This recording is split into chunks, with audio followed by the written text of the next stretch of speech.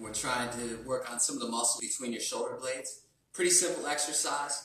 One thing I'm going to remind throughout is less is more. With this motion, we're not trying to get our arms as far back behind us. You can stay there for 1 second, Xavier, because I'm going to show it on this. We're going to just come till we feel those muscles activate. We can feel the muscles between your shoulder blades working, and pause there for a second. So we'll show you some from that angle, and then Xavier's going to go right behind me.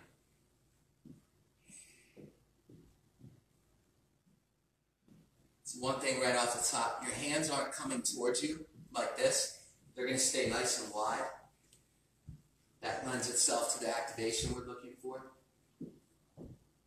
If you feel unsupported in this position, you can go to a staggered stance like this. Gives you a little bit better base. All right, Xavier, then you can come around behind.